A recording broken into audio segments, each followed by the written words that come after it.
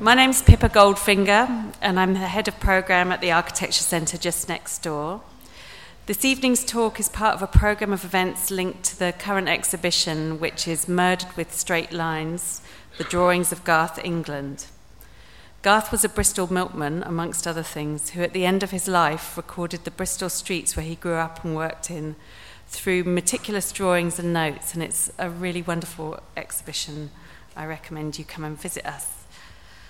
Also, do check out our website for future events. Our next major event, which I think is here, isn't it, Jodie? Is a balloon debate in September, on the 6th of September. Bit of housekeeping, could you all put your phones on silent, please? And on to this evening's talk. It's on 20th century housing, and I'm sure there'll be plenty to reflect on in relation to our own current housing crisis. Our speakers have both written about 20th century housing from a national and citywide perspective. John Grindrod is the author of Concretopia, a journey through the rebuilding of post-war Britain, and more recently, Outskirts, living life on the edge of the Greenbelt. And I think there'll be copies available to buy after the talk, and John may have time to do some signing if you're lucky. John's written for the Sunday Times, Guardian, Financial Times, The Big Issue, The Modernist, and has worked as a bookseller and publisher for over 25 years. Peter Insel is the Principal Historic Environment Officer at Bristol City Council and Research Associate at the University of Bristol. During 2010 to 2011, Peter managed the award-winning English Heritage-funded project to create Know Your Place, an online mapping resource, which I highly recommend, although it can be a thief of time. So fascinating. I'll just hand you over to our two speakers shortly, and we'll take questions at the end. And we're actually going in the reverse order to what I expected. So first of all, I'd like you to welcome Pete Insel.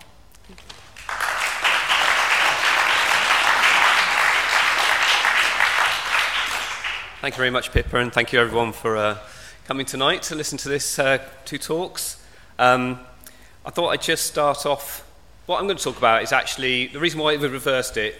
If people who know John's book, you'll know that John is going to be focusing very much on the post-war developments, whereas my interest to date has really been on the interwar period in terms of Ebenezer Howard's influence on the city and the changes in the landscape that resulted from things like the Housing Act of 1919. So that's what I'm going to be mainly focusing on. But I just thought it'd be good to start with a little bit of politics at the beginning, because you can't talk about housing without politics. And so this little bit of political, I guess you could call it propaganda, from 1933. So really it's the end of the story from my perspective.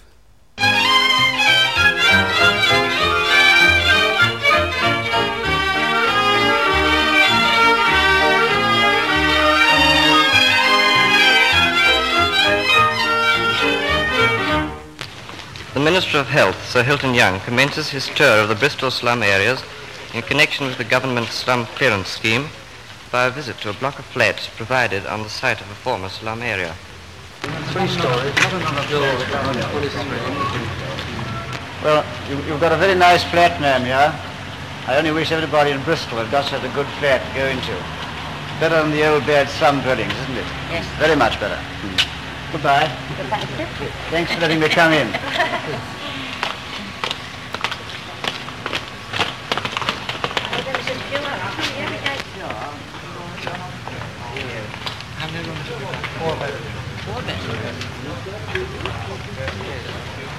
Do you want to stay here? I want to remain in the neighbourhood.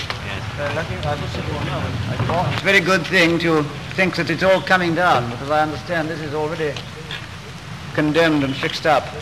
We are standing here in an area of the city of Bristol which is to be cleared away under the national campaign against slums of the sort. And I'm quite sure that nobody who sees this sort of dwelling but must be very glad to think that it will no longer be inhabited by human beings, and it is quite unfit for human habitation. This is an example to the rest of the country about what is expected in connection with this great national campaign for getting rid of the evil of the slums. I am like the Minister. I should like very much to see the back of these filthy old dwellings. I love the way that ends there, and I think that it could be that because it's such a big topic, I've only got 30 minutes to talk about this, that my ending could be very much like that one when Pippa drags me off as part of them trying to tell you about what's happened in Bristol. That's where the minister was in that film. So the flats that are still there on Eugene Street, they're now used as nurses' accommodation as part of the BRI. What's interesting here, though, that, as I say, that's the end of the process, but all of the things I'll be talking about when it's talking about the interwar period, these are things that were all designed actually in the 20s. That was designed in the 20s, but as the minister was talking about there, wasn't actually built and inhabited till the early 30s. And Bristol didn't actually tackle the slums in any coordinated way until the 1930s, after the 1930 Housing Act. So before that, most of the actual developments in Bristol were actually for general needs, so general lack of accommodation.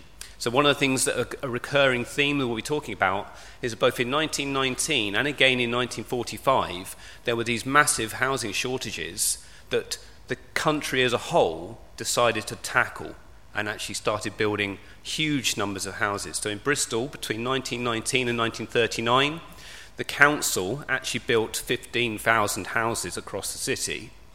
Now, when you compare it with other core cities, that's fairly low, because other places like Manchester and Birmingham are building many, many more. But alongside the council house estate building, we're also subsidising a lot of private developments. So just to give you an indication of the type of developments that we have, hopefully that's clear on the map there. That map is showing where all the housing estates are in the city. So the council housing estates are the red ones, not just the red dots, but the red areas.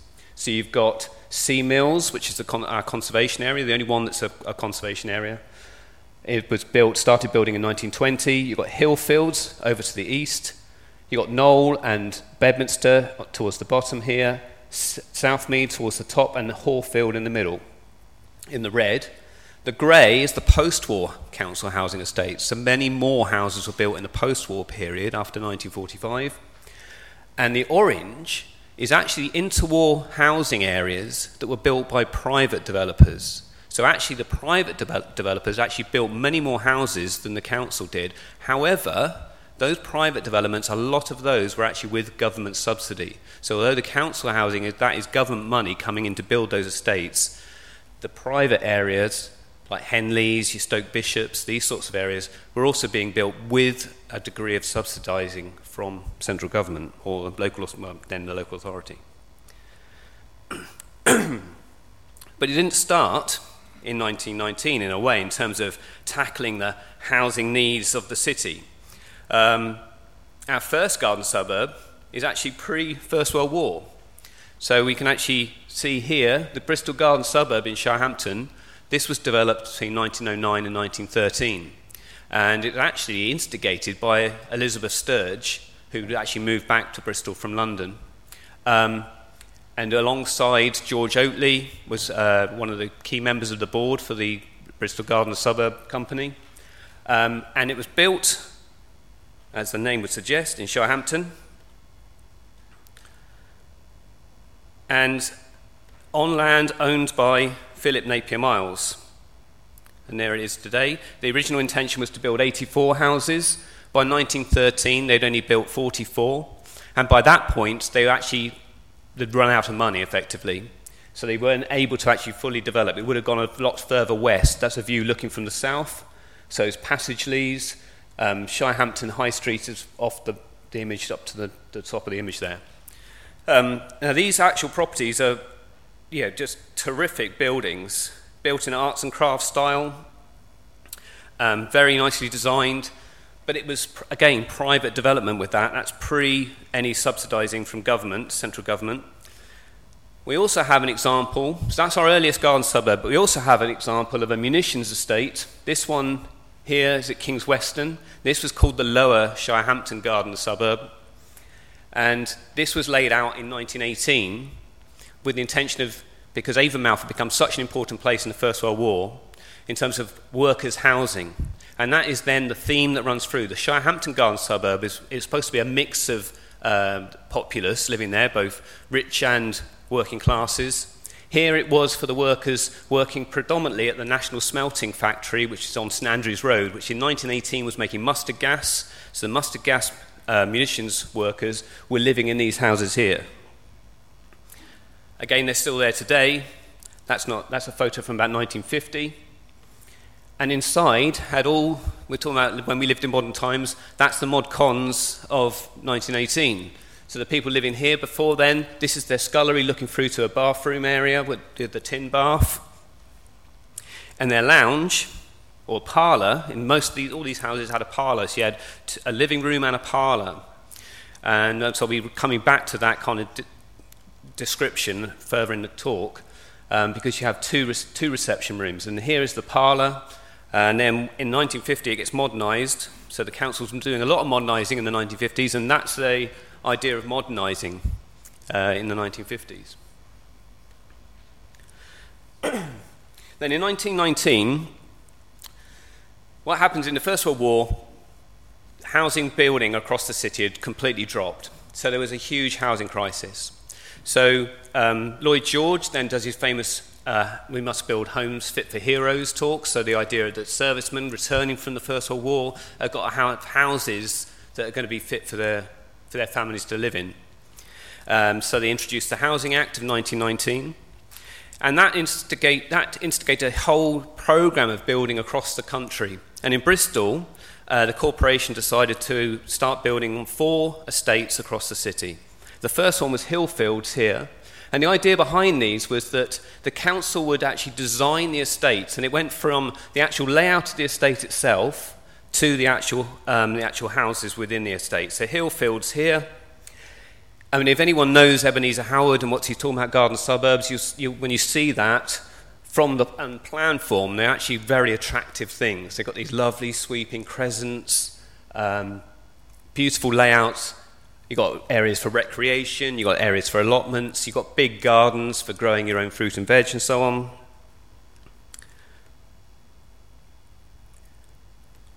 So that's 1920, they start building Hillfields.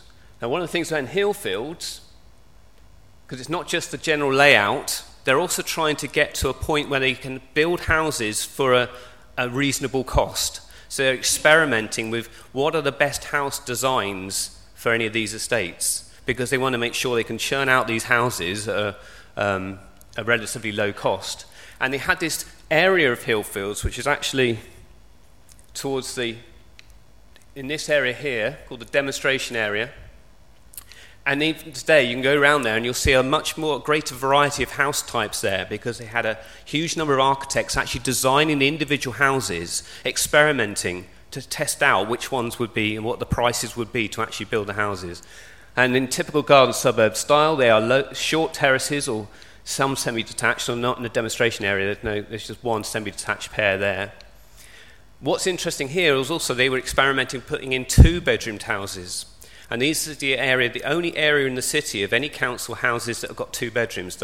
After this phase, every council house in the city in the interwar period had 3 bedrooms, because in June 1920, there were a lot of delegates came to the city to visit this site and have a look at what Bristol were doing in terms of building and responding to the 1919 Act.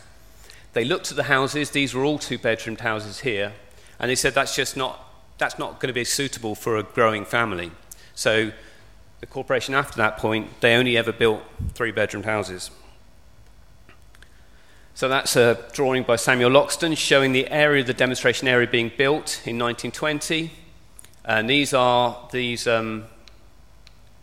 2-bedroomed terraced houses there, very much arts and crafts. And what's interesting about these are designed by Heathman Blacker and the Blackman, and that's Evelyn Blackman, who's actually one of the few female architects, if not the only first female architect at the time.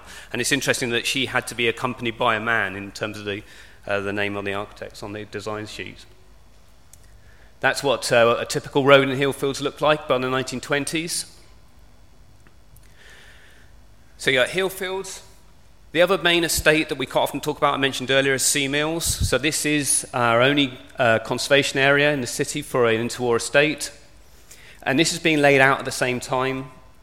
Again, you can see from the aerial view here the typical garden suburb layout with the kind of sweeping arcs of roads. I'll just gloss over Sea Mills in a way because I think that it's had a lot of attention because of its conservation area status. And I think actually Hillfields and some of the other estates are actually better examples in some respects of what a garden suburb should be. But just when I say about the four, you had Hillfields, Sea Mills, one of the other ones was Shirehampton. And the way they approached the housing in Shirehampton in 1920 was actually to use some of the army huts that were there for the remount depot, which is a huge depot they established in Shirehampton during the First World War to remount, i.e. provide new mounts for the army. And so these huts were originally part of that remount camp, army huts, and there were 140 houses provided using these temporary huts from 1920 until 1926, when they started to actually take away the huts and put the brick semi-detached houses back in their place. But this is just an example of the type of accommodation we're talking about, and this is in response to that 1919 Housing Act. It's like the early style of prefabs in a way, but it's just the way in which they were very quickly having to produce housing for people. Here is that Shirehampton estate again here, and this is where they're putting the new houses in the 1920s. From about 1926, they start building the rows of houses, but there's still the remains of the original huts from the remount depot seen scattered across the landscape there. And all of those original huts are now gone. There's no evidence for that at all now. The other estate of the four, and this links back to Garth England. This is Garth England, where Garth England was living. He was living on this estate. And this is Knoll Park. And just to point out, on the map, you'll see that this is the area of Knoll Park. But over here, these are the later estates going off to the west. This is the Knoll and Bedminster estate further west. So we come to Knoll West, as you would know it now. So Knoll Park here, most of the houses built in Knoll Park were parlour houses. So it comes back to who were these housing estates actually built for? Which sections of the population were going to live in which estates? So these parlour houses, this is actually Garth England's, or the type of house that Garth England was living in. So you've got 2 reception rooms on the ground floor, 3 bedrooms upstairs. You've also got scullery. I love some of the designs in here. You've actually got indication of where the pram should go under the stairs there. Scullery, and then you've got on the upper floor you've got the linen cupboard here. It's like almost like directions about how you're going to use this building when you move into this house. And just to give you an indication, just to prove, so this is being built in the 1920s, although it's interesting when Garth England drew his own house, and you can see this drawing in the exhibition in the Architecture Centre. He's saying it's circa 1932, but I think it was probably built a bit before then, although it may well have not been actually occupied until the 30s. But it was certainly being built in the 1920s, and I can demonstrate why I think that in a second when I start talking about parlour houses in a bit more detail. This is another parlour house. Now these ones, this is a short terrace parlour house, and here you've got one unit there, another unit there, so on. Now these are the ones you will see on Penn Park Road in Southmead, or some of the main arterial routes through these estates are quite often this type. When you drive down, you'll actually see this. It's this type of brick-fronted, obviously large houses. But high quality, this is high quality building stock they're building during this period. Now, if you go across, we've just seen on the map, we've sort of gone westwards into the Knoll and Bedminster estate. so Knoll West, really. Now, in this area, they started to build houses that didn't have the parlours. Now, one of the things with a parlour estate, if you had a parlour house, that was 2 shillings more a week you were paying for a parlour house than if you were in a non-parlour house. So there's the kind of discrepancy there. Now, the other thing is, after 1919, in 1921, you had the Geddes Acts for the actual Housing Act. So they actually reduced the money from 1921 onwards. They reduced the amount of money that's going to local authorities to build these sorts of housing estates. Then in 1923, you have another Housing Act comes in, and the subsidies for parlour houses were completely removed. So they were no longer providing subsidies to local authorities for building parlour houses. And you'll see in a minute, when I'm going to show you some actual plans of these estates, you'll actually see that the parlour house almost gets completely removed from the design of these places.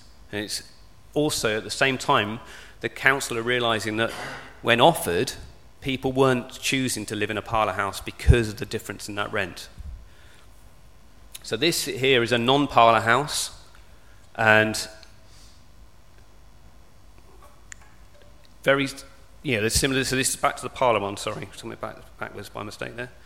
So this non-parlour house, and these you will see quite in many of the estates, certainly the Knoll and Bedminster estate, Southmead, Shirehampton, well not Shirehampton, but St Anne's Park. These sorts of later estates from the 1920s onwards are getting these types of non-parlour houses.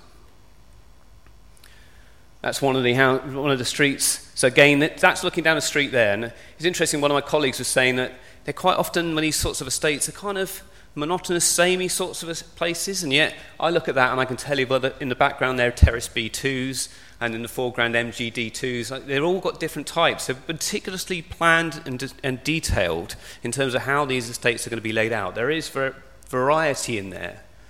Classic example here where you've got the privet hedges, and this is in the 1950s, that kind of continual care by the council. So here they're just repainting all the windows. That's one of the streets today in 10 years ago, actually 2008 I took that, but the privet hedges are still there.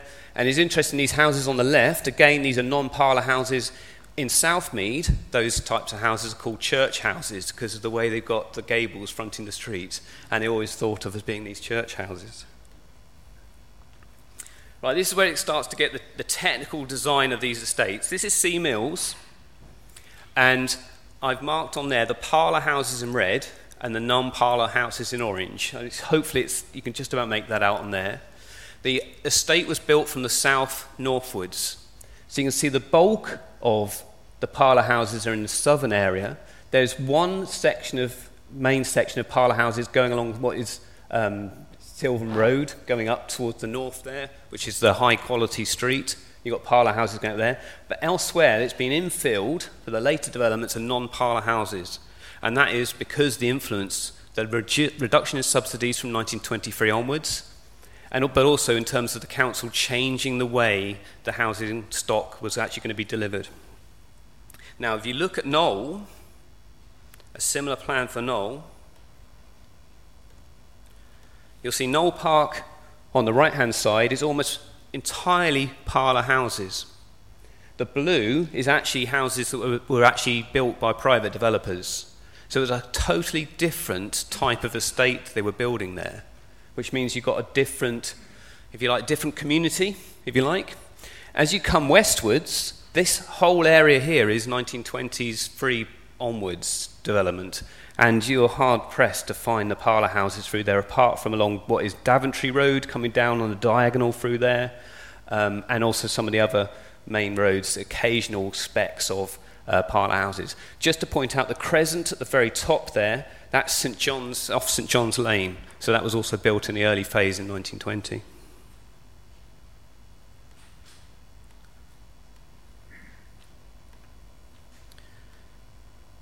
Now, what does that mean in terms of the current building stock? Now, I've just put this in very briefly just to show you, I think, just some stories that come out when you actually start to look at the data. On the left-hand side, you've got Hillfield, Sea Mills, Knoll Park. They're the original estates that was being built out. In the middle part there, you've got the post-23 estates. You know, your Shirehampton, which is the rebuild Shirehampton, Bedminster and Knowle and Southmead, and then St Anne's Park over here, which is one of the only estates that really was a slum clearance estate. That really took a lot of the people that were being cleared from the dings in particular. But if you look at the way in which Hillfields has been built, the total is just over 1,500 houses built in Hillfields. The number of parlour houses is a little bit more than 50% across the whole estate. Now, of course, that figure is a bit skewed because Hillfields were built over that entire period up to about 1925.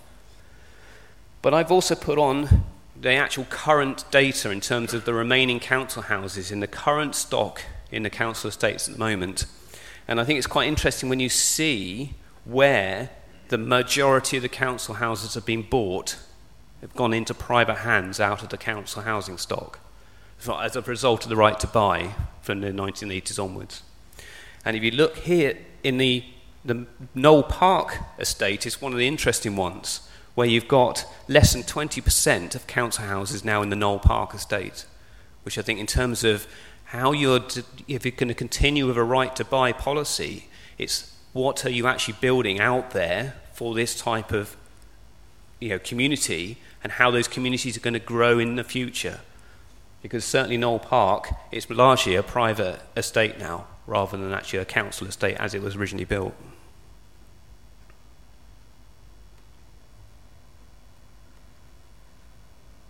Just to point out that, as I mentioned earlier, it's not just housing. There's a lot of the thought gone into these estates as you're having recreation grounds. This is Hillfields Rec in 1922. And allotments. A lot of the time we think about these estates, we think about allotments and gardening. It's a garden estate, so it's bound to have gardens, so you're going to be growing vegetables and so on. In Southmead, where this comes from, that kind of gardening and allotments was one of the main stories that we uncovered through our Meadows to Meadows project, which we'll go on to talk about in a second. So something like Southmead, now we're on that subject, is like, where are these people coming from and why are they being moved? Because they are moved. Basically, at the time, you'd apply, you're saying, I am in need of a house. You'd apply to the council to be rehoused, and you would be moved to the estate. And in this case, Southmead, in 1931, the majority of the people, it's not very clear on the slide, but the majority of the people are being moved from the north of the river to the south of the river people. So if you lived in Bedminster, you're likely to end up in Knowle if you applied for a house. If you were in St Paul's and places like that, on the north side of the city, you'd be placed into Southmead. And just to give you a bit more detail on the actual reasons for people applying and being moved. So in 1931, 300 families were moved into Southmead. They were the first families in Southmead, and nearly 50% of them are just marked down as lack of accommodation. Is the reason for why they're going there, which is interesting when you think about this is the period with slum clearance, overcrowding and those sorts of things. Its general need is the reason for being put into Southmead. It's like, I just do not have, my family doesn't have a place to live. We are actually sleeping on someone's floor, or we're sharing a room, we're sharing a house with another family, these sorts of things. But it's not categorised as overcrowding. Overcrowding is a category here, but only 28 families in 1931 were moved to Southmead because of overcrowding. You'll see the other reasons for medical grounds. So in terms of one of the things, it's all about public health. That was the health minister visiting Bristol, not the housing minister, the health minister visiting Bristol in 1933, because this is a big move about the public health. This is the period when we're producing a lot of more municipal swimming baths, things like that. This letter, which we actually, I mentioned Meadows to Meadows, that was because I also, outside of the council, I run a company called Local Learning, co-direct a company called Local Learning. We had this project called Meadows to Meadows. It's just coming to an end now.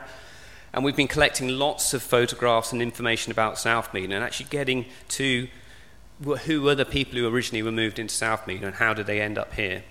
And this is a letter one of the people actually received in 1936. And at this period, when you look at the documents, this is when they are starting to clear a lot of housing within the central area, particularly areas like St Paul's, St Jude's, these sorts of areas. And this letter, though the person who actually gave us this information didn't leave us their name, and they've redacted a lot of the actual personal information, so we don't know the exact address, but when you look at the records, they almost certainly moved to Eastleigh Road in Southmead, because that's on that date, that's when people were moving into Eastleigh Road. And what that letter goes in to say is that the key issues they're picking out is that they don't want that person moving into that new house in Eastleigh Road, they don't want them to take the vermin with them. So they've got to make sure that they're moving into a very, very clean house. And it goes on to say about how the housewife will find it very easy to keep this new house spick and span and very tidy and clean, keep the vermin out. It's all about the health of the family and how you're going to maintain that health. Before they actually moved in there, the second page of the letter describes how they were going to be moved. So this family was going probably from St. Paul's, ended up going to Knoll for a few days, and then into this permanent accommodation on Eastleigh Road in Southmead, where they would have received a rent book. And the rent book, if you saw the letter saying about how the housewife's duty to keep the house tidy was the first rule, you had a huge long list of rules that once you were in this house, you were going to have to maintain the house, and any breakages you were liable for, and so on and so on. And just to finish off, I've done all right actually, nearly 30 minutes, not bad. One of my favourite image, this is probably my favourite image from our Meadows to Meadows project. So this is produced by Class 4C from Penpole School in 1948-49. Now these boys were originally at Font Hill Primary School. The first school in Southmead built was Font Hill Primary School, and it also had a senior school as well. But after the war, that became a girls' school, and the boys had to get a bus to go to Penpole, which was former army huts actually, and that was used as a Pen Park School. Now it's an Oasis Academy. I think it was Portway School, secondary school. While they were there, the geography teacher was obviously very heavily influenced by Ebenezer Howard, by the looks of it, because they were already building the second phase of Southmead, designed by Nelson Meredith, the city architect. And you can see that where the 33 is, around there, that's the post-war housing estate, built along the same garden suburb principles. But the geography teacher has asked his pupils to design Southmead. What would Southmead be like if they were going to design it? And they basically, the whole project, built this beautiful model, which we've got another photograph of elsewhere, and they've written a whole book where they actually spell out exactly what features would be in their ideal Southmead. And I'll just say you've got things like flats for old people, telephone kiosks, these sorts of things actually spelled out. Now the houses by Mervyn Stock of 4C, so it'd be one of the boys in that photograph. On the map, the houses are all around the centre. Most of these houses have the same amount of garden. There are 2,800 houses at Southmead. They have the houses on the outside because the people can all go into the centre easily to go to the shops. There are 2 houses in each block. The houses have 3 bedrooms and 2 rooms and a scullery downstairs. These houses are nearly all the same. There are about 4 or 5 people living in each of these houses. They are very modern, with electric cooking and lighting. They also have central heating and a refrigerator. The ground front from each house will be about 15 yards, and the gardens at the back will usually be about 25 yards long, so that each householder will have also a very small front garden. Now that could have easily been written by Ebenezer Howard in terms of defining how the estate should be. But just sort of like to conclude, really, what I like about this is that this is Ebenezer Howard's influence on the actual physical environment of Southmead, and then when the actual children growing up and living there actually get given the opportunity to design their own estate, they actually design something that pretty much mimics what has been built by local authority.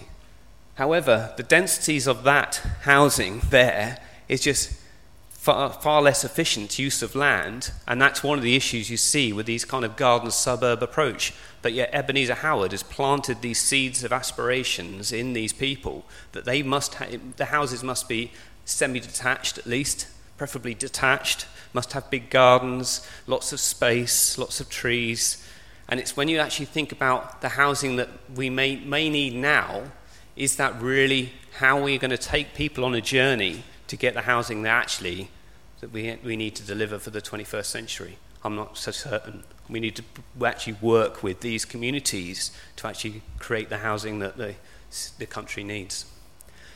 Thank you very much.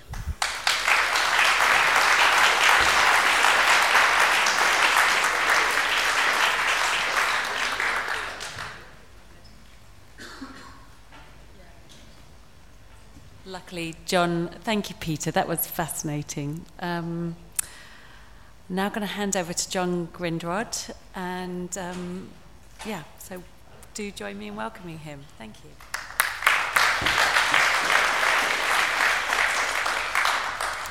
Hello. That was brilliant, and slightly worryingly, also massively high tech, wasn't it? And I was looking at my notes, which couldn't be more scruffy, and my dog ate it. One extreme to the other, and all that. Hello. I'm the author of 2 books. There they are, small on the screen, and they're both really connected, and they're both really an attempt to try and understand the place that I grew up, which was on a housing estate on the edge of Croydon. And the first one was sort of looking at how places like Croydon had come to be rebuilt after the war, and how housing estates like New Addington had come into existence, and I ended up kind of looking at new towns and all sorts of things like that. And then I realised that I'd only really told half the story once I'd done that, and so I sort of focused then on the stuff that was surrounding the housing estate, which was the Green Belt. And so that's what the other book's about. So they're kind of my obsessions, really. And I think, looking at the exhibition down the road, it was sort of really heartening to see somebody kind of really pursuing their obsessions, because I feel like that's always a good thing. What I'm going to do is I'm going to basically whiz through some of the stories from the post-war era, sort of following on from where we've been, and looking at the kind of the quite high-tech and experimental different ways that people tried to look at the housing problem that had been inherited after the end of the Second World War and up until sort of the late 70s. So, yes, I'm starting with something quite cuddly.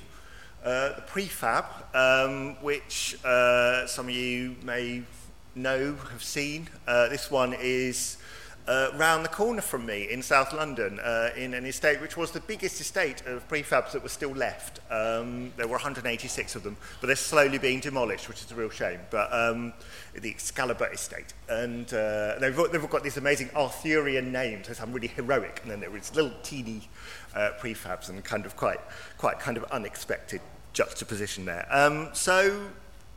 At this period, this was 1944, the Temporary Housing Act was enacted. The idea of the Temporary Housing Act was to try and create homes as quickly as possible, and the way to do that, given that a lot of the sort of expert builders were off kind of, either kind of, Royal Engineers or kind of going fighting in different countries. And the idea was to sort of try and use some of the new technology that was coming into play in the war. So the prefabrication that was being used to create aircraft, for example.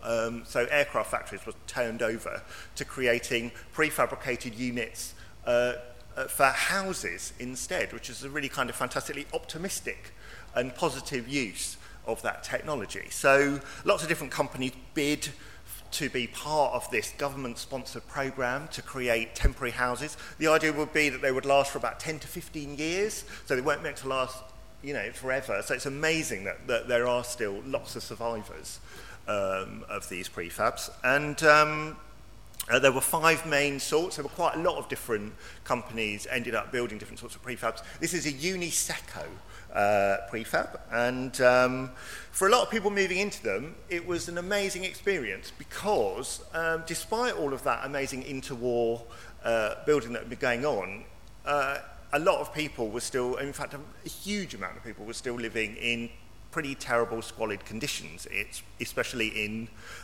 inner cities around the country. And so moving into a prefab was quite an amazing experience. You had a garden, you had a very advanced modern kitchen that had an electric cooker, and you had hot and cold running water, you had an indoor toilet, all these things that you wouldn't necessarily take for granted in your house at that period. And lots of people that moved into them, talked very sort of excitedly about this sort of space age, sort of slightly damned air thing that they were moving into, which now seems slightly, almost hard to imagine given how small and polite they seem compared to what comes next. But I think the prefabs are a fantastically interesting story.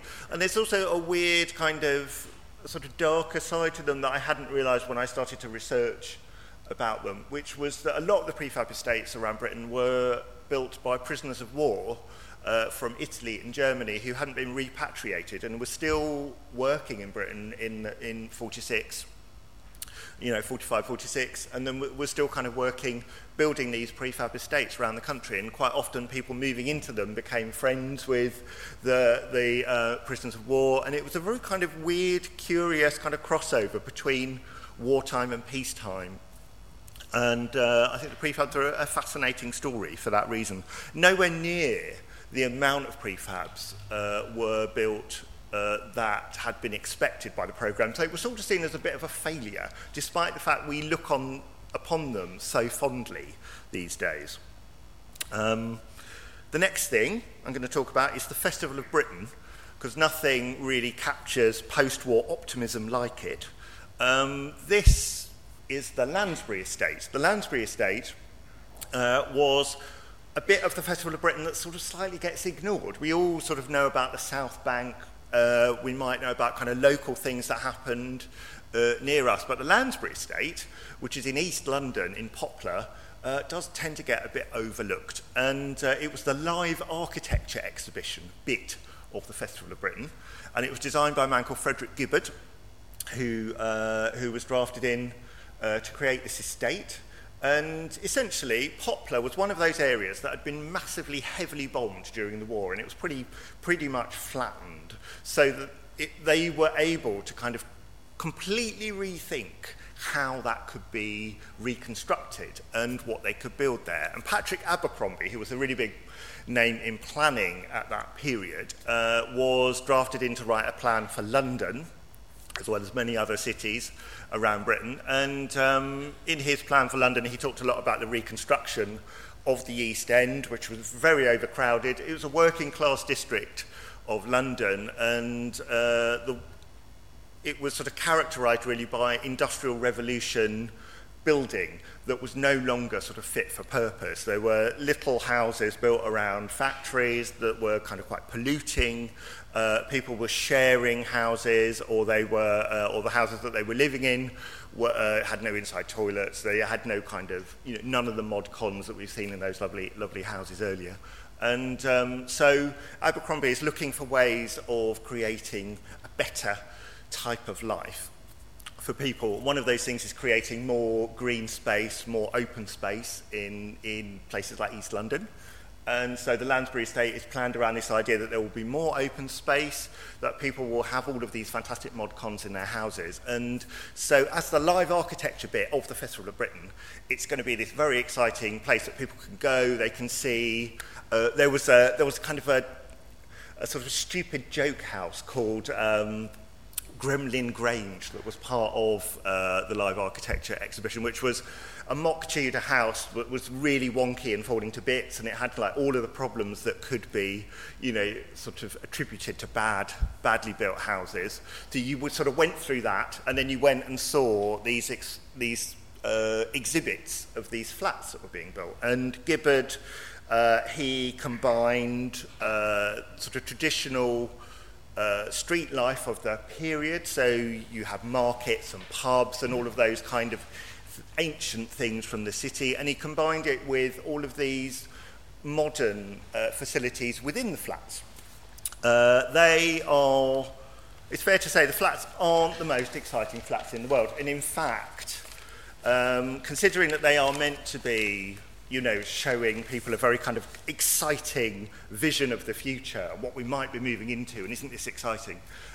Even Gibbard, once they were built, thought, oh God, they were a bit boring. And he was slightly embarrassed that I think especially in contrast to the South Bank exhibition with the Skylon and the Dome of Discovery, that it was a very mild version of a sort of Scandinavian modernism that was popular at the time.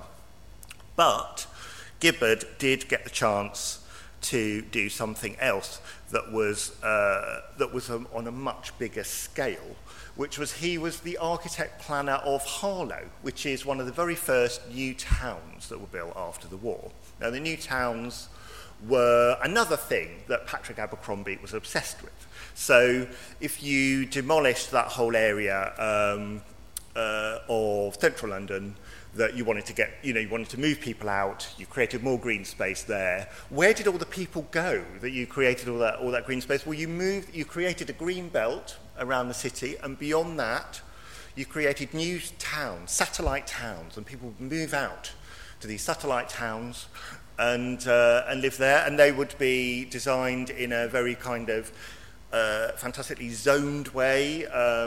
So they were sort of taking on the ideas of the Garden City, but sort of moving it on a bit.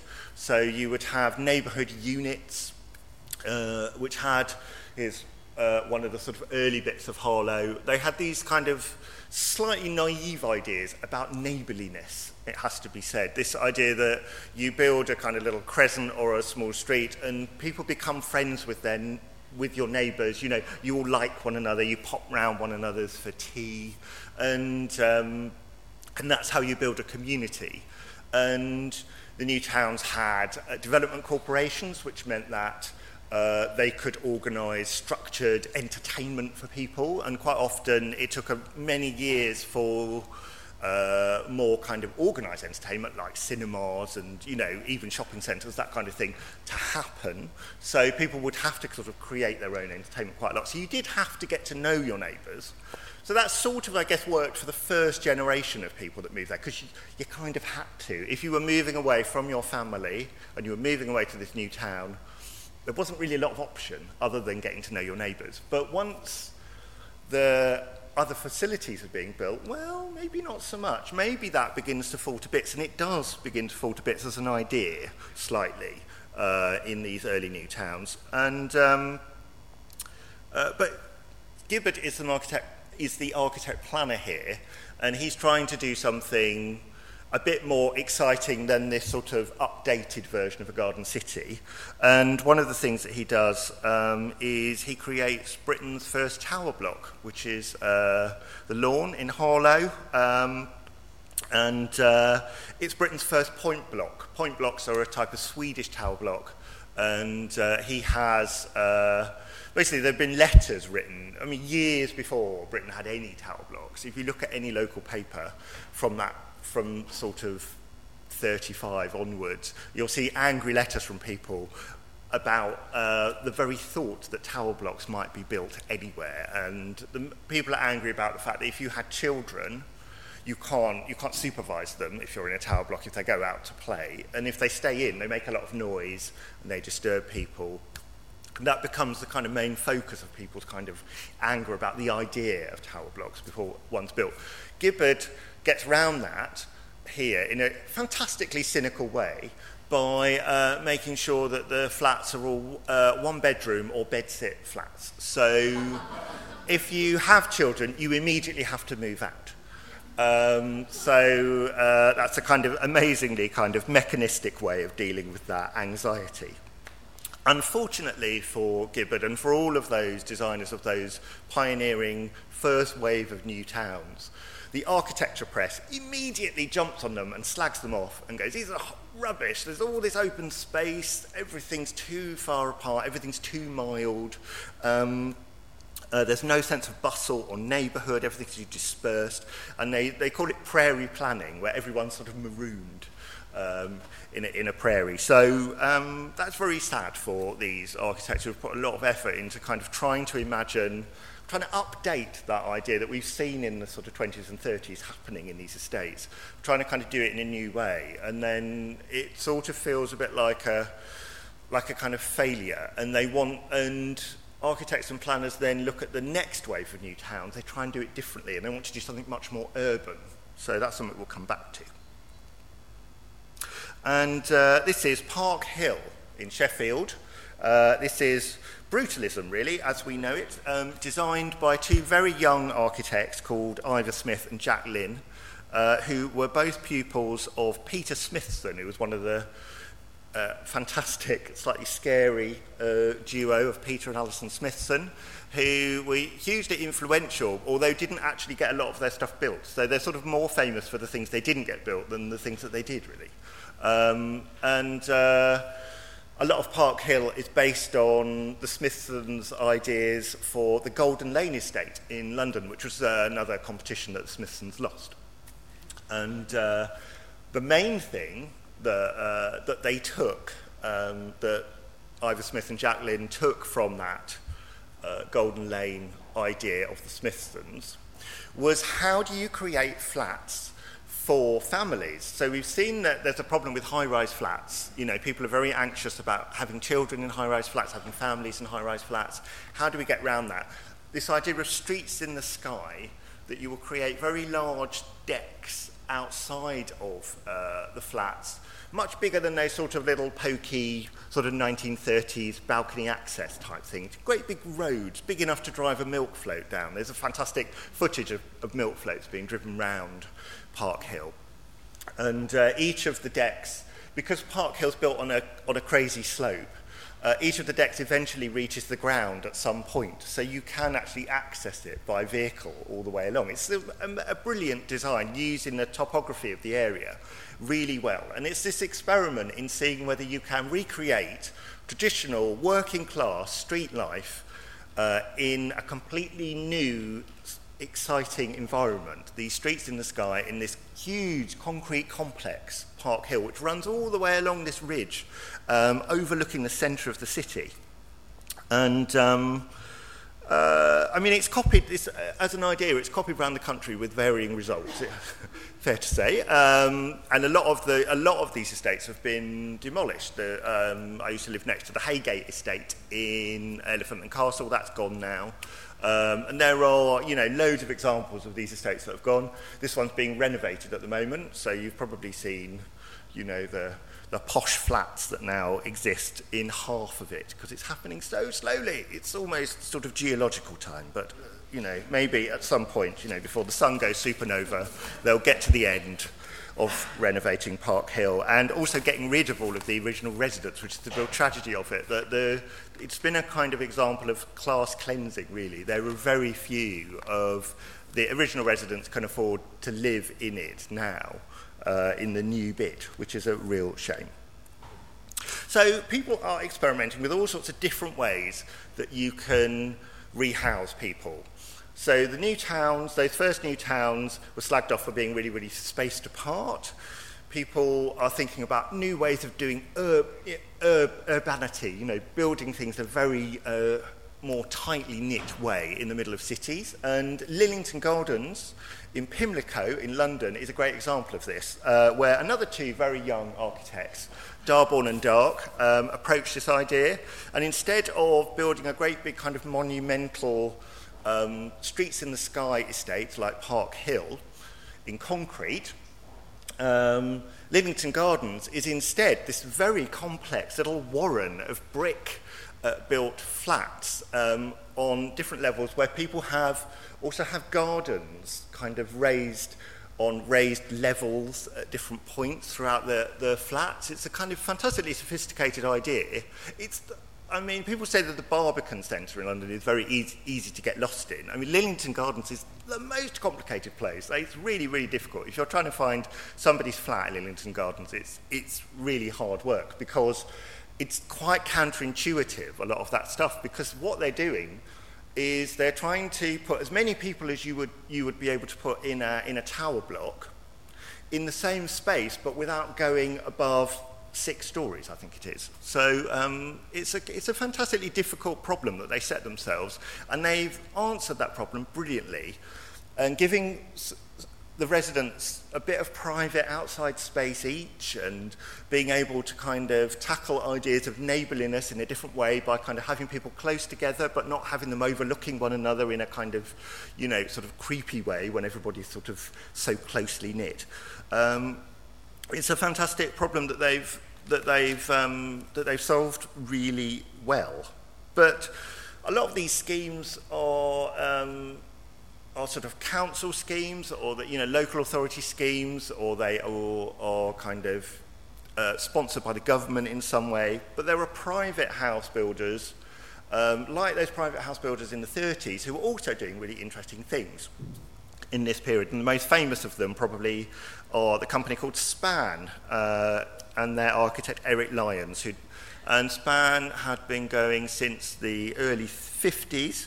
But this is New Ash Green in Kent, which is their biggest thing that they decided to make. They had built various estates for people to live in particularly around the sort of outskirts of London. But this was going to be a privately created village in Kent. They would, a bit like a kind of new town, sort of scaled down, with this fantastically sort of futuristic Scandinavian influenced design upon it. So it's a sort of hippie village, essentially, is what they built. No one was allowed to have fences, everything had to be very open.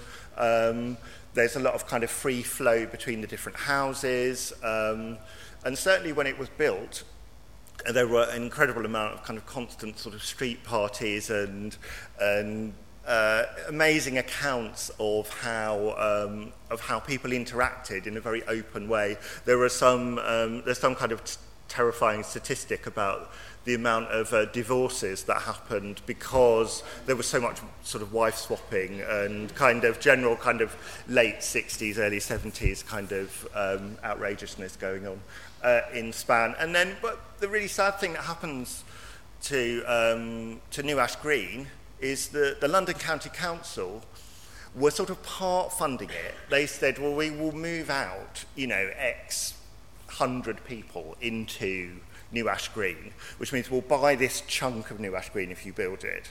And that helped fund the whole project. So it wasn't a purely private thing, as most of their other projects had been. But what happened, of course, is the oil crisis and the huge global crash in the early 70s. The GLC ran out of money and they cancel that. They kind of go, well, we can't do that now. So Span run out of money and go bankrupt. And then Bovis, the developer, move in and sort of take over. And the rest of New Ash Green is just built in a classic Bovis kind of, you know, boring house way. So you have this amazing kind of futuristic, hippie, Scandi estate in the middle of the Kent countryside, and then this really boring bit tagged onto the side of it. It's a really weird place, and if you ever get the chance to go there, do go there. It's amazing. Now, this is obviously a story that we have all been aware of and thinking about a lot with the Grenfell House fire. It's a totally different sort of story and tragedy from what happened at Grenfell House, obviously, but there are elements of it that relate. This is Ronan Point. On the 16th of May 1968, Ivy Hodge, who's a cake decorator who lives on the 18th floor, she gets up at 5 a.m. in the morning, a month after she's moved in, a month after everyone's moved in, because it's only just been finished. She lights a match under her kettle to make a cup of tea, and it blows the kitchen up because there's a gas leak that blows the wall out of her kitchen, which in turn blows the wall out of the lounge, and the lounge is in the corner of Ronan Point. And then what you see all the way down there is basically all the sitting rooms all falling down onto one another all the way down. So that whole corner of the block is blown out, and 4 people are killed. It would have been a lot more had it not just been that it was so early in the morning, actually, and very few people were in that bit of their flats. And Ivy Hodge, amazingly, isn't killed, even though she's sort of caught right in the middle of it. And what's happened here is it's a collision of two disastrous stories at once. We've sort of seen the prefabs at the beginning, that idea of prefabrication using modern technology to solve the housing crisis, that you don't need traditional builders, you can use fairly unskilled labour to bolt together these large panels and create tower blocks or low-rise blocks or houses. And prefabrication becomes a massive part of the way that building is done in the 60s for housing, partly because there aren't enough traditional builders to meet the targets that the government is promising in this period. So you get Labour and Tories kind of trying to outbid one another on the amount of houses that they can complete. The only way that those targets can be met is through using this system building, these prefabrication techniques. So Ronan Point is a classic system-built high-rise block using these prefabricated panels. People are rewarded for early completion. So there are targets that you can reach. The government is giving people sort of extra money if they complete early. So people are rushing to finish the flats, which means people are cutting corners. When the report is done into Ronan Point, the official report, initially they're sort of saying, it wasn't sort of bolted together properly and people sort of missed things. There's another kind of investigation that goes on later, which reveals much worse, conditions, much worse things that happened, which was that a lot of the panels were actually just kind of bodged in place by kind of bits of rolled up newspaper and these very kind of totally inappropriate materials have been used just to kind of wedge things in rather than the very tight sort of bolting together that was needed to make the structure solid. There was also a problem in that it was used building a system, a prefabricated system called Larsen-Nielsen, which was only meant to go up to, I think, 6 stories. And obviously Ronan Point was 22. And so it was entirely the wrong system and also not completed in a very kind of satisfactory way. So it should have been able to withstand that explosion. And accidents happen in tower blocks and blocks of flats quite often, and that those accidents are sort of contained, and it should have been able to withstand that. But with all of those things going against it, it was never going to be possible for Ronan Point to withstand an explosion of that magnitude. And there's a very weird thing that happens with Ronan Point, which is it's actually rebuilt and it reopens a few years later, and quite a lot of the original residents move back in, which is sort of so counterintuitive as to what we might think might happen. And it is eventually demolished in the 80s, but it does. What happens really with Ronan Point is it's the end of the construction, the mass construction of tower blocks using these systems of this post-war period, and after that you just see an immediate kind of drop in the completions, and going to sort of different methods of construction after that, and different sorts of housing again, rather than these kind of big high-rise. So it's there are echoes of the recent tragedy at Grenfell House, but it's a very different story as well. But a lot of it is around, a lot of the problems with Ronan Point are around a kind of an over-ambitious idea of what can be done, and that leading to corners being cut. This is the Queen Elizabeth Square flats in Glasgow, designed by Basil Spence. Glasgow was probably the biggest adopter of the high-rise in Britain, and in all the comprehensive development areas where they flattened whole areas, a bit like the Lansbury estate, that kind of area in London that I talked about earlier. Glasgow had tons of those. They replaced all the tenement flats with these new high-rise. This particular block, when the people moved into it, they loved it. It had massive you can see how big the balconies are. They sort of talked about them as verandas, the residents, because they were so huge. And they used to, somebody I spoke to, talked about taking, a snooker table out and being able to play snooker on the balconies. They were that big.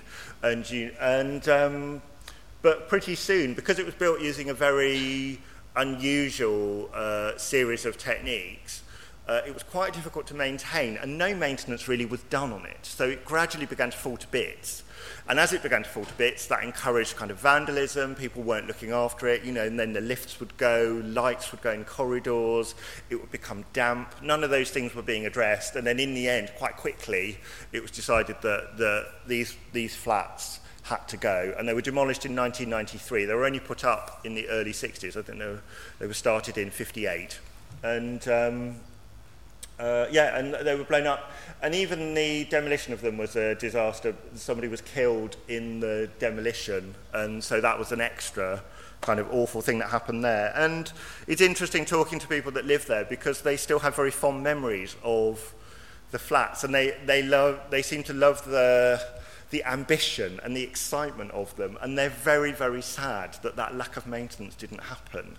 And it's one of the things that I loved about researching these things was that almost none of the stories I found out were the things I expected. And the things you always expect people to say about living in high-rise blocks is that they hated them, they were awful, they couldn't wait to get out. And that really wasn't the case with this block until everything started to go wrong in it. So, it was an interesting case.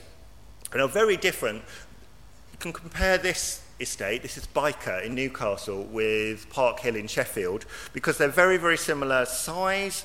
They're quite a similar idea in that they're sort of housing people who were previously on the same bit of land in back-to-backs, housing them in a sort of vertical but long block of flats that kind of winds around.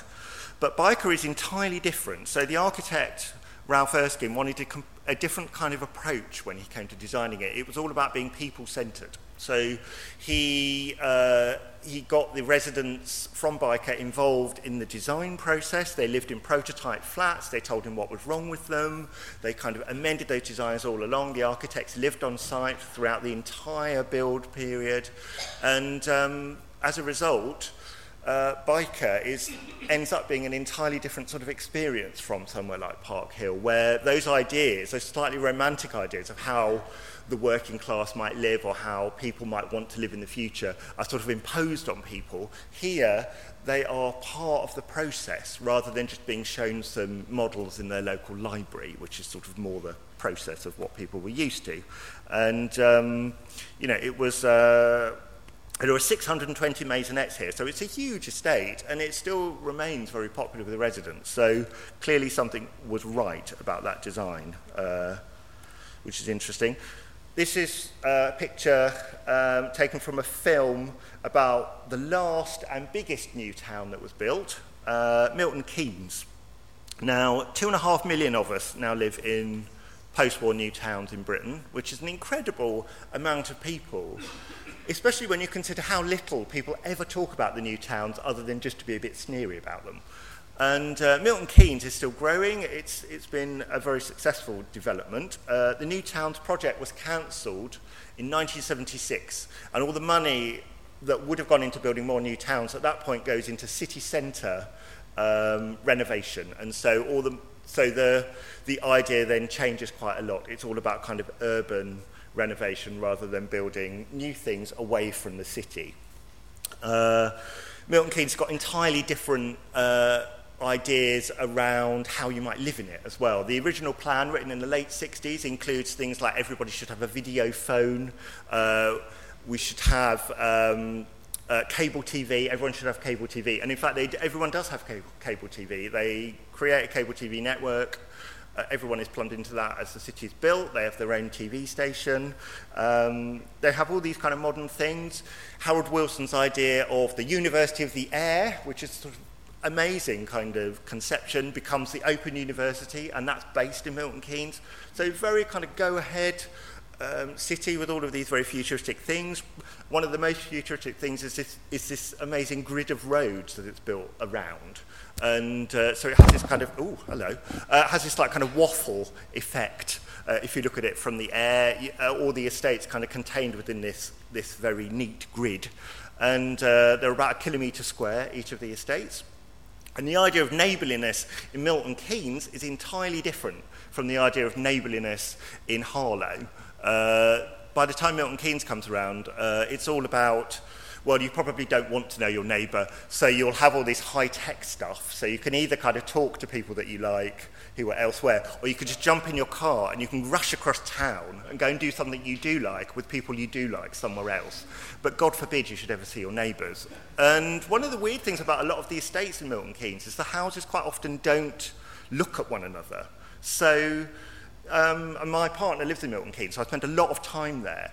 And it is amazing how few people seem to know their neighbours in Milton Keynes. It's the total opposite of Harlow, where in Harlow, that those estates still kind of encourage people to sort of get involved with their neighbours, even if they don't really like them. Milton Keynes, you would have no idea whether you like your neighbours or not, because you can't even meet them. There's like there aren't even pavements, outside a lot of the houses, so that you could bump into one another. It's quite peculiar, but also very successful. It has worked very well. I love this picture of this woman dialing a bus. I wonder what she's saying.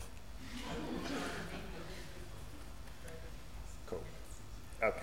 And yes, and then we're just left with, after this, the right to buy comes in the 80s. It's privatisation of housing. This is my estate, New Addington. And 1980, Heseltine announces a moratorium on council house building, which shrinks the council housing pool. And since then, we've seen, the rise of big developers, Bovis and Wimpey and the like, and the retreat of building new social housing, council housing. And so we're not thinking communally on a big scale, really, anymore. And following the Grenfell house fire, I think, we obviously need to look again at underinvestment in our remaining social housing. And all of those experiments that were very kind of well-meant and exciting in that period are undermined if people don't look after them and don't realise there is a value in keeping the places and the people within them safe. Thank you.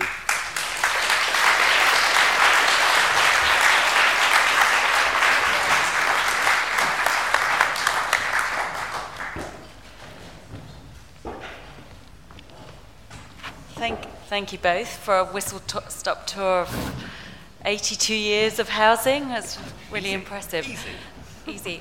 Can I take some questions from the audience? Anyone got any questions? Could you wait for the microphone so everyone can hear you?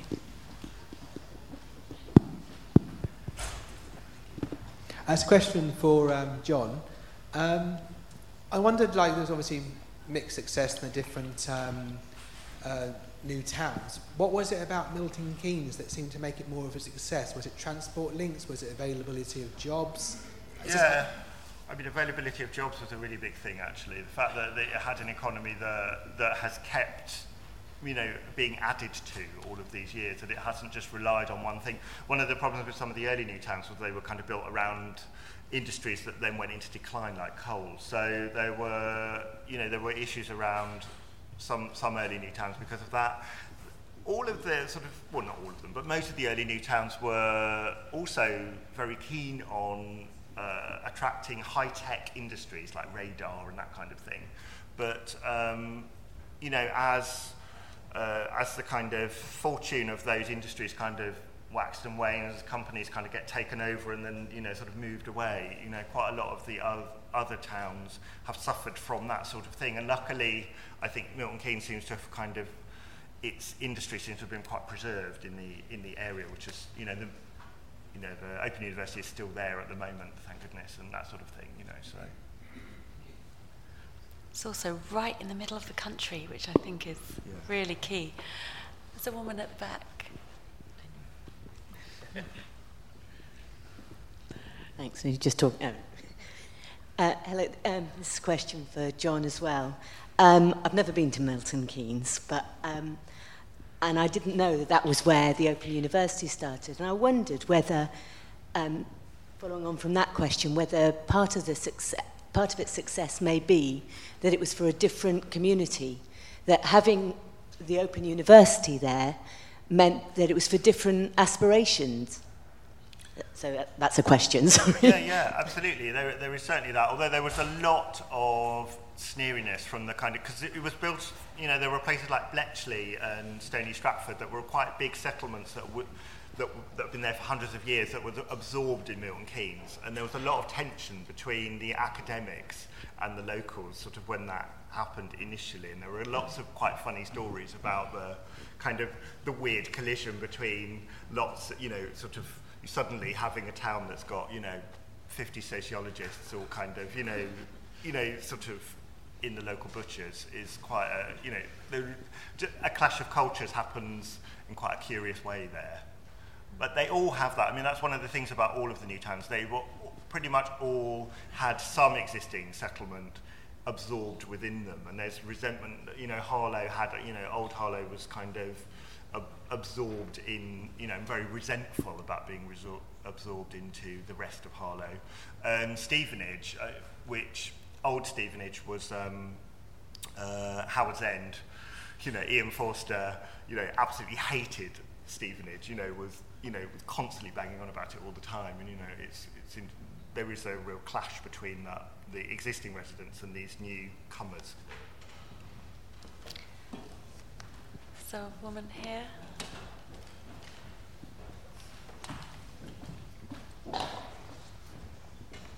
Thanks. You both talked about architects who got it right and architects who perhaps got it wrong in hindsight.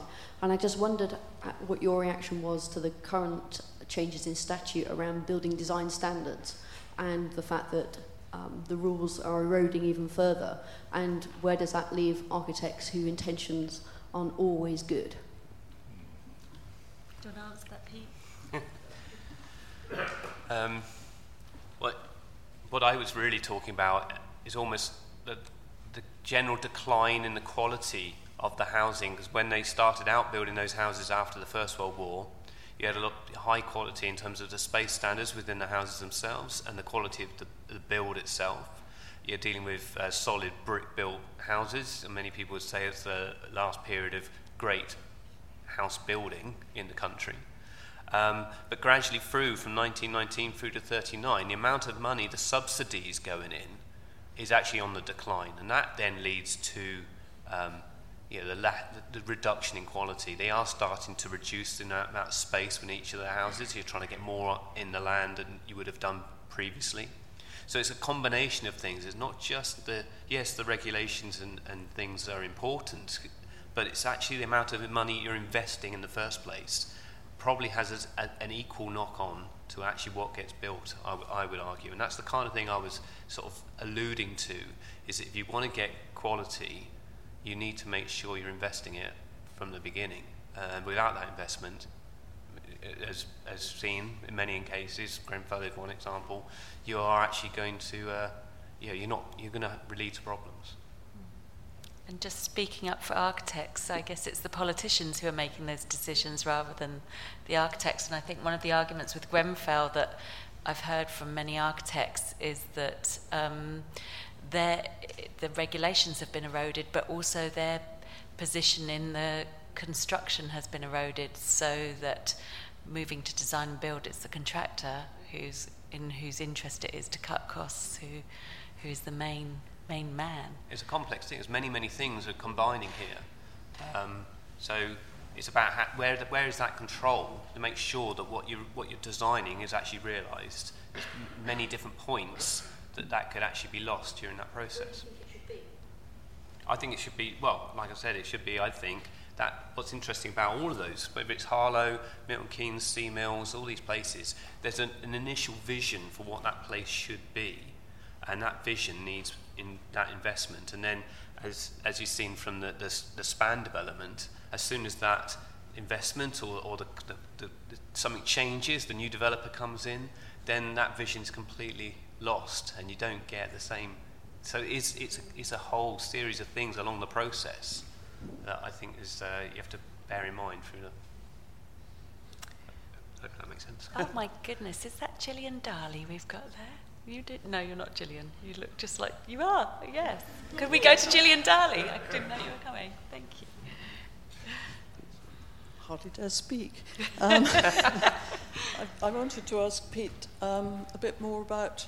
So it sounds a bit picky, but I think it's actually terribly interesting how strong a department the Bristol, the architects department in Bristol was in that period from 19 on. And to what extent, because you sort of mentioned at some point that they'd done the outline design and then architects been brought in, or it might have been vice versa. So I was really interested, and I have to say I was also interested, in fact, of your sole woman. What was she doing there? Or were there lots of them, and where'd she come from? We've got a room full of architectural historians. Sarah Whittingham is the... Yes.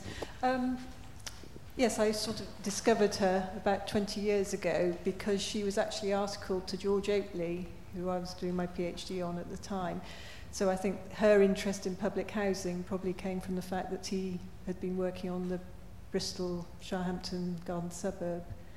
But I can tell you more about it privately if you'd like. In terms of what the architects, how that's working, that at the beginning point, the City Council commission a series of architects to do the designs on the houses, and they have a competition, and so that demonstration area is almost the kind of the output from that competition, and they're trying to get that standard design. In the end, they settle for about a dozen or so different designs, whether it's a short terrace or a semi-detached, and it's later on you actually get the city architects or the city engineers actually then realising those designs. But as I mentioned a minute ago, as the money declines, although the city engineers are still trying to realise those high quality housing, when you look at the estates, say Southmead, the later estate, where the non-parlour house I showed you had that nice little alleyway through and the detailing on the elevations there. By the time they're building it in Southmead, that alleyway's gone, there's slowly reduction in size and so on, simply because the costs are having to be reduced all the time. And so although they are trying to realise that, had that vision, it's slowly being watered down and lost. Let's got a woman here. Hi. Just a really quick question, specifically for Mr. Grinrod. You're talking about how the kind of the vision of the architect should be sort of taken forward and supported and not sort of diminished as time goes on. But you also mentioned that the people, as sort of the housing estates progressed, were kind of opting for and I might be misunderstanding this, but opting for like the places without parlors, without that kind of extra room. And one thing that struck me kind of near the end of your the end of both of your speeches was that it sounded like it was kind of a new idea in the Newcastle scheme to ask people for their input on what they wanted. So how do you kind of balance sort of, because it strikes me that the people who are going for the places without parlors might have been, it sounded like they were doing so because it would save them a bit of money, and of course every penny counts.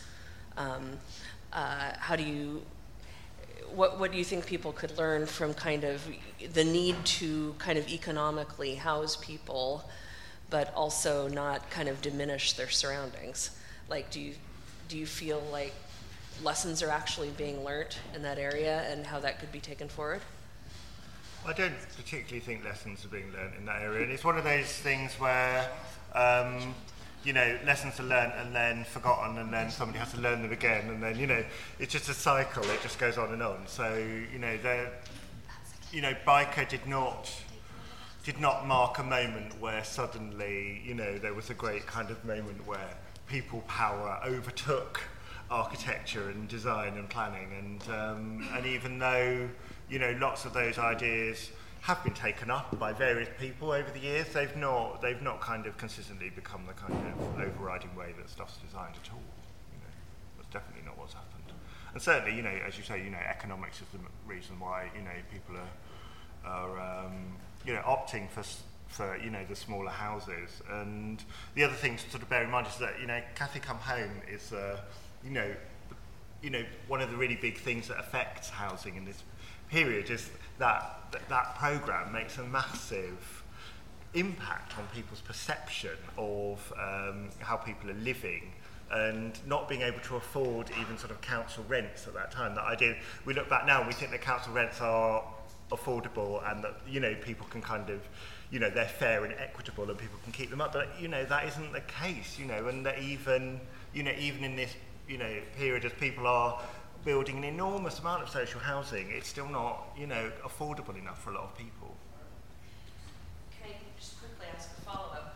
Why don't you think people are being listened to in that follow-up phase? What is it that's, because is it just strictly that they don't have the economic sway to you have to force have somebody voices to be heard? commissioning something where they want to listen initially. So if you don't, Vicar was specifically set up with the idea that it would be people-centred design, and most things aren't set up with that as the main aim. So. Yeah, I just want to ask you a quick question, Peter, about the South Meads. The instructions for the women that were coming in for them to keep it clean and tidy. I'm assuming the houses were electric by then. Yes. Good. Okay, just checking. Yeah. Yeah, they talk about vacuuming and things like that. Yeah. In fact, there's a wonderful house in Bristol, isn't there, called the all-electric house. Oh yeah. That is designed to be perfect for the housewife. Yeah. Yes, this gentleman here. Peter, question for you. It's Bristol City Council policy to build low-rise houses around high-rise blocks. The high-rise blocks might not be perfect, but the whole principle was there'd be large open parkland for people to enjoy because they didn't have gardens. Do you think this is a good idea? Yeah, I was going to give all the political questions to John. But one of the things, the Barton Hill example, which I think one of the things you may be alluding to there, I think is actually, in a way, one of the things we're trying to advocate is it's like the repair of these places. Because actually when you have an estate like with the tower blocks at Barton Hill, you end up with, although they're put in there for the landscape to be used by the residents, they end up feeling a little bit, just wasted space in a way.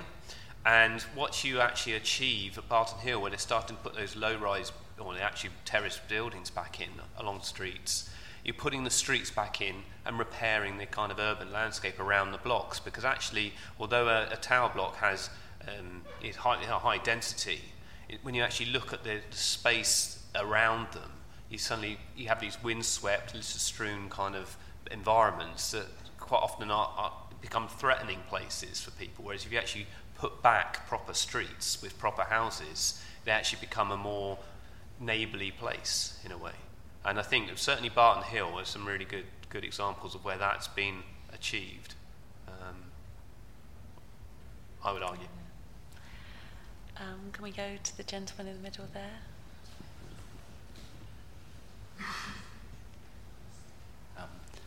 First of all, I'd like to say that I so agree that it has to be maintained and looked after and managed, and you have to have caretakers and such like. You can't just build and then go away and let the lifts break down and such like. And I have seen this, having been brought up in South London. But what I wanted to ask you about is you haven't actually spoken about the whole change in transport and how most of those properties were built before the domination of the car, and how that has so completely changed the way the space outside these buildings are used, and how children no longer play in streets if they're filled with cars and dominated by cars, and how people don't walk and cycle to work and the shops, and then they start to spread out and go further and further afield, and then they don't get to see. So when you say about people knowing their neighbours, if you get out and actually walk down the street, you're much more likely to get to know your neighbours than if you get straight into a car and drive off. But it's interesting that in early new towns like Harlow, the separation of cars and pedestrians was a really integral part, so that you wouldn't, that you have those Radburn layouts where you have your kind of cars kind of parked as a separate thing, that you have large pedestrian areas outside your house so that your kids can play safely. This whole sort of post-war period in planning is sort of dominated by a fear of the car and different ways to try and kind of reduce road traffic accidents and stuff. Cumbernauld, the new town in Scotland, really prides itself on having 22% of the national road traffic accident, sort of number. That's the thing that all of the new towns in this period are trying to kind of cope with.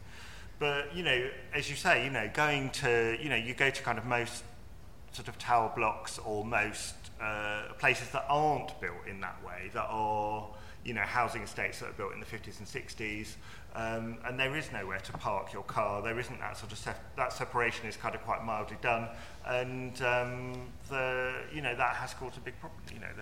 But that is also true of having lots of rather than building car-free sort of estate or very low car or home zone type of housing that often is happening in places in Europe. Yeah. Well, that kind of actually links almost to the question earlier about the kind of regulations involved, because actually we're finding it harder to deliver things like, from the city council's point of view, harder to deliver something like a home zone, because actually people are saying, no, I actually want a pavement, and I want to know where the road is, I want proper curbs and things. So the idea of home zones is probably on the wane within Bristol, although we'd actually start to say, we're actually trying to get much more, shared surfaces and stuff in these spaces. So there is some change going on that we're not necessarily seeing built out yet, but it's quite an interesting kind of moment in time in terms of how many cars, and also in terms of our highways regulations. When you say how many car spaces every unit must provide in the city, you could have a development that you must have 50%, car spaces for that number of housing or something. So ideally, you'd have car-free developments being built. Yes, and what happens with car-free is you do the parking so as it's well away from the house. Yeah, but the highways department wouldn't allow us to build a car-free development necessarily, and the communities around there would also say, you're putting in 100 units in this space. They know that 100 units are going to generate more cars. Where they're going to park, they're going to park on my street, and I don't want that to happen, so you must provide parking. Dover Court... Part of that is managing it, though, too, so that you have agreements that people don't. Yeah. Okay, I think we're going into quite a lot of highways detail here, and we'll all be relying on driverless cars soon anyway, so it might all change. Does anyone have the time? Do we need to wrap up? One more question. Gentleman over there. Are we safe in the hands of private developers, or should the council start employing architects and building buildings again?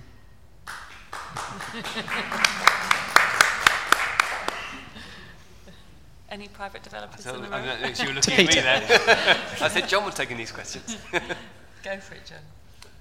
Oh, well, that's one of the really big sort of tragedies of the last 30 years has been the retreat of government and of local government from making, being able to kind of do these things and manage these things properly. Having just kind of written a whole thing about the Green Belt, and one of the really big issues is that it's created by planners. You have all of these kind of big strategic planners. They create it, they manage it, they all go, and then suddenly you've got nobody to manage that. You create this thing and then you have no one to manage it, and then those public employing experts is an important thing. The whole nonsense about not having experts and not trusting experts is, incredibly corrosive and damaging. So, I completely think that we should have more architects and planners,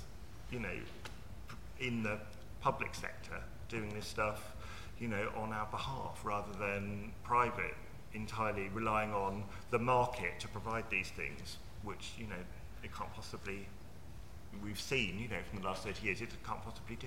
If you look at our local plan policies and things, the way those documents are written, it's just an area with a number in the middle, and it's then expected a developer to, right, that's the number you're going to be, and you can guarantee that what is actually comes forward will be that plus many more.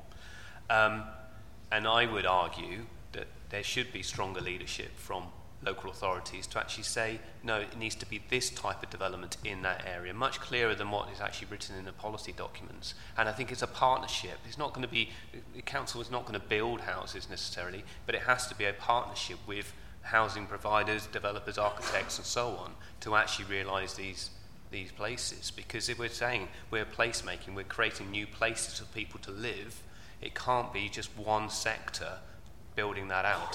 I don't think. Yeah, and not entirely profit-driven.